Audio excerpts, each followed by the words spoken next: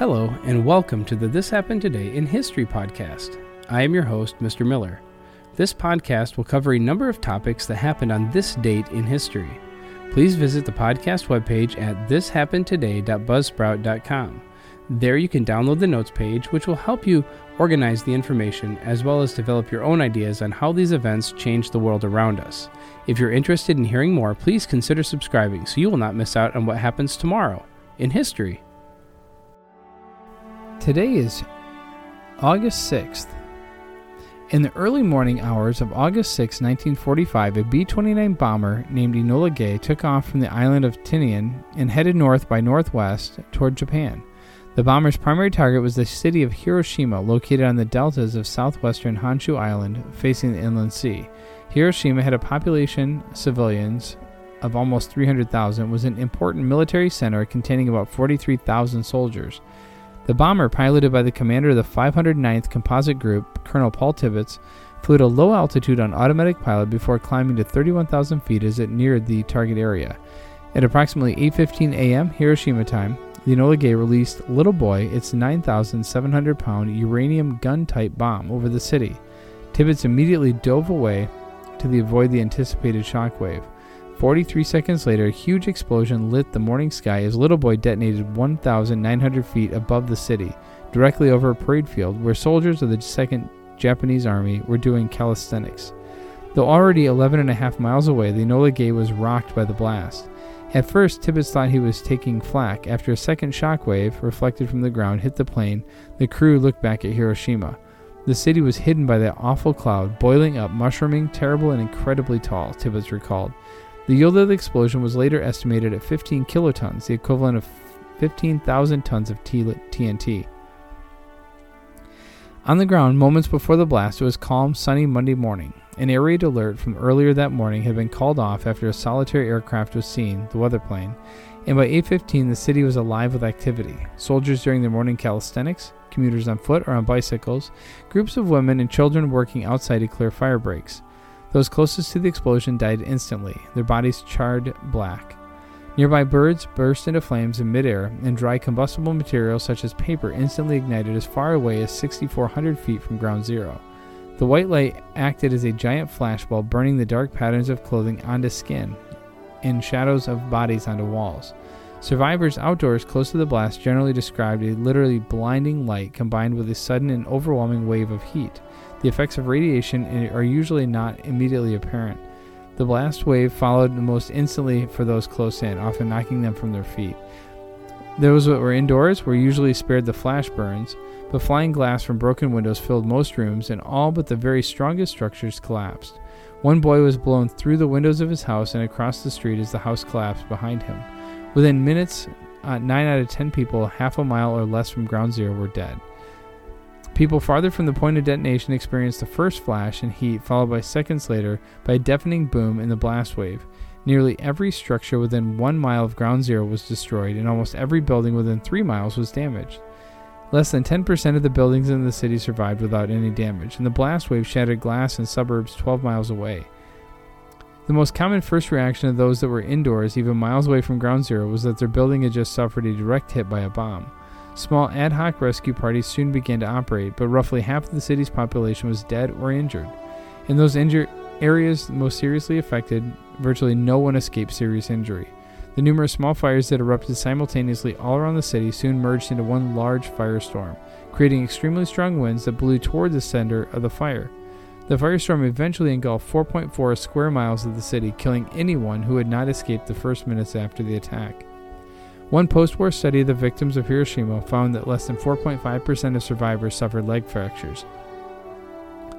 Such injuries were not uncommon. It was just that most who could not walk were engulfed by the firestorm. Even after the flames had subsided, relief from the outside was slow in coming. For hours after the attack, the Japanese government didn't even know what for sure had happened. Radio and telegraph communications with Hiroshima had suddenly ended at 8:16 a.m., and vague reports of some sort of large explosion had begun to filter in. The Japanese High Command knew that no large-scale air raid had taken place over the city and that there were no large stores of explosives there. Eventually, a Japanese staff officer was dispatched by plane to survey the city from overhead. While he was nearly 100 miles away from the city, he began to report on a huge cloud of smoke that hung over it. The first confirmation of exactly what had happened came only 16 hours later with the announcement of the bombing by the United States. Relief workers from outside the city began eventually to arrive, and the situation stabilized somewhat. Power in undamaged areas of the city was even restored on August 7th, with limited rail service resuming the following day. Several days after the blast, however, medical staff began to recognize the first symptoms of radiation sickness among the survivors. Soon the death rate actually began to climb again as patients who had appeared to be recovering began suffering from this strange new illness. Deaths from radiation sickness did not peak until 3 to 4 weeks after the attacks and did not taper off until 7 to 8 weeks after the attack.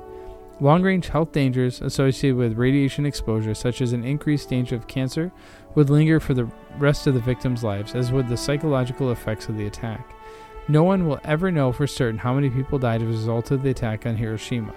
Some 70,000 people probably died as a result of the initial blast, heat, and radiation effects. This included about 20 American airmen being held as prisoners in the city.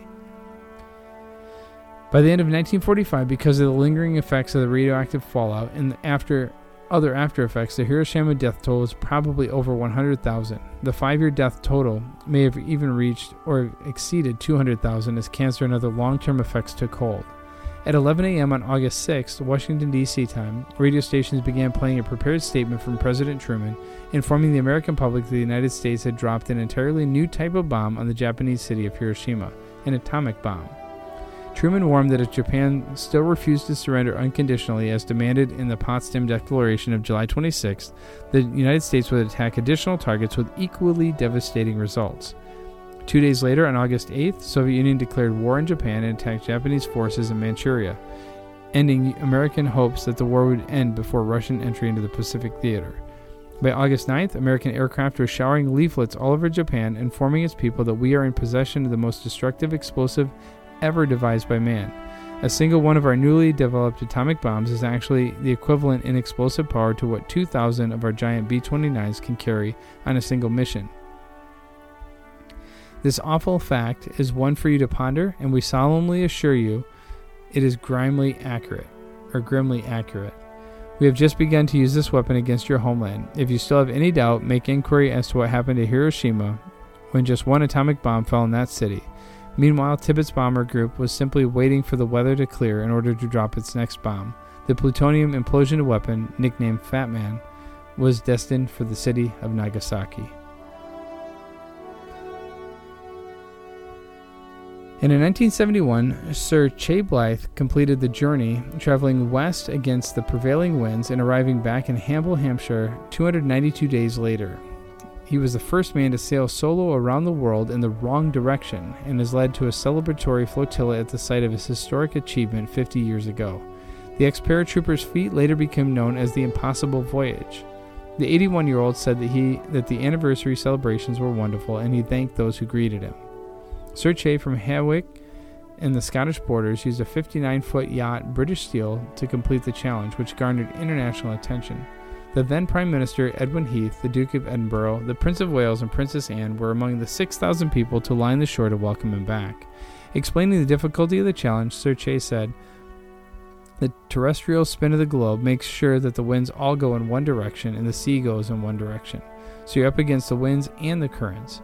Up until that moment in time, people had usually gone the classic route. Pioneering aviator and solo sailor Sir Francis Chichester had previously said no one would ever be able to do it, prompting Sir Chay's achievement to be described as the impossible voyage in the media. The accomplishment came 2 years after Sir Robin Knox Johnson became the first person to perform a single-handed, non-stop circumnavigation of the globe from west to east. Sir Robin was among the number of dignitaries to greet Sir Chay on Friday morning. He said completing the challenge had been a great feat of British yachting. I think it's absolutely right to recognize Chay's remarkable voyage 50 years ago and realize just how difficult it was," Sir Robin added. It took a further 23 years for anyone to match Sir Chay's achievement, and he remains one of only 5 people to ever have completed the challenge. He was knighted for services to yachting in 1997. And then finally, in 1997, former Microsoft CEO Steve Ballmer admitted that Microsoft was crazy to invest in Apple when the brand was on the brink of bankruptcy. The $150 million cash injection famously helped Apple come back from the brink of and blow past every tech competitor in its path to market domination, becoming the world's most valuable company. Ballmer was speaking on Bloomberg TV, where he was asked during an interview his thoughts on Apple, and while he commended the iPhone maker on its success, he made it clear Microsoft's deal to invest $150 million for shares of non-voting stock could have been its biggest mistake. They've done a great job. They're a company that's done a great job. If you go back to 1997 when Steve came back, when they were almost bankrupt, we made an investment in Apple as part of settling a lawsuit. We, Microsoft, made an investment. In a way, you could say that it might have been the craziest thing we ever did. But they have taken the foundation of great innovation, some cash, and have turned it into the most valuable company in the world. The 1997 deal came within weeks of Apple facing bankruptcy and was announced as part of a broad patent cross-licensing agreement and a promise from Microsoft to provide its Office software to Macs in exchange for Internet Explorer being the default browser on Apple's machines. In reality, it was a move to make Microsoft look competitive and not be penalized for monopolizing the market. For millennials who couldn't possibly comprehend a world where Apple didn't rule it, it was a period of PC boom and Microsoft was the big fish. Apple was worth less than $3 billion and lost more than $1.5 billion the year before Microsoft stepped in. While Microsoft thought the $150 million investment was a smart legal move to help a potential dead duck who posed no threat, they didn't count on the likes of Steve Jobs. By far the best move Jobs ever made was striking this deal, which allowed Apple to keep the wolves from the door and create breathing space to nail down its flapping Mac business and transfer that success into the iPod. From here, Apple moved from strength to strength with the creation of the iPhone and the iPad, which revolutionized personal computing habits and swept the leg out from under Microsoft, and the rest is history. Microsoft executives might want to look away now. Apple was worth less than $3 billion when it took Bill Gates' money, and now it's worth $700 billion, on course to becoming $1 trillion company, something that eclipses Microsoft's relatively lowly $247 billion. Ballmer saying this is probably the craziest thing Microsoft ever did is somewhat of an understatement. Of course, had this been any other company, things would have worked out very differently, and we may have all been using Microsoft's Zunes, but Steve Jobs' vision and the design of Jony Ive deserve the credit for being instrumental in Apple's success. You have been listening to the This Happened Today in History podcast. I thank you for listening, and I hope that you have enjoyed learning about historical events from the past. Thank you to the following websites for their information regarding today's topics. ThePeopleHistory.com, 1945 bombing of Hiroshima at OSTI.gov, 1971 Shea Blythe at www.bbc.com, in 1997 Microsoft buys stake in Apple computers at businessinsider.com. The music used as the background track for this podcast is Americana, created by Kevin MacLeod on Incompetech.com. If you enjoyed this information and would like to hear more, please consider subscribing, as this will keep the historical events in your feed in the morning for each day. I hope you have a great day.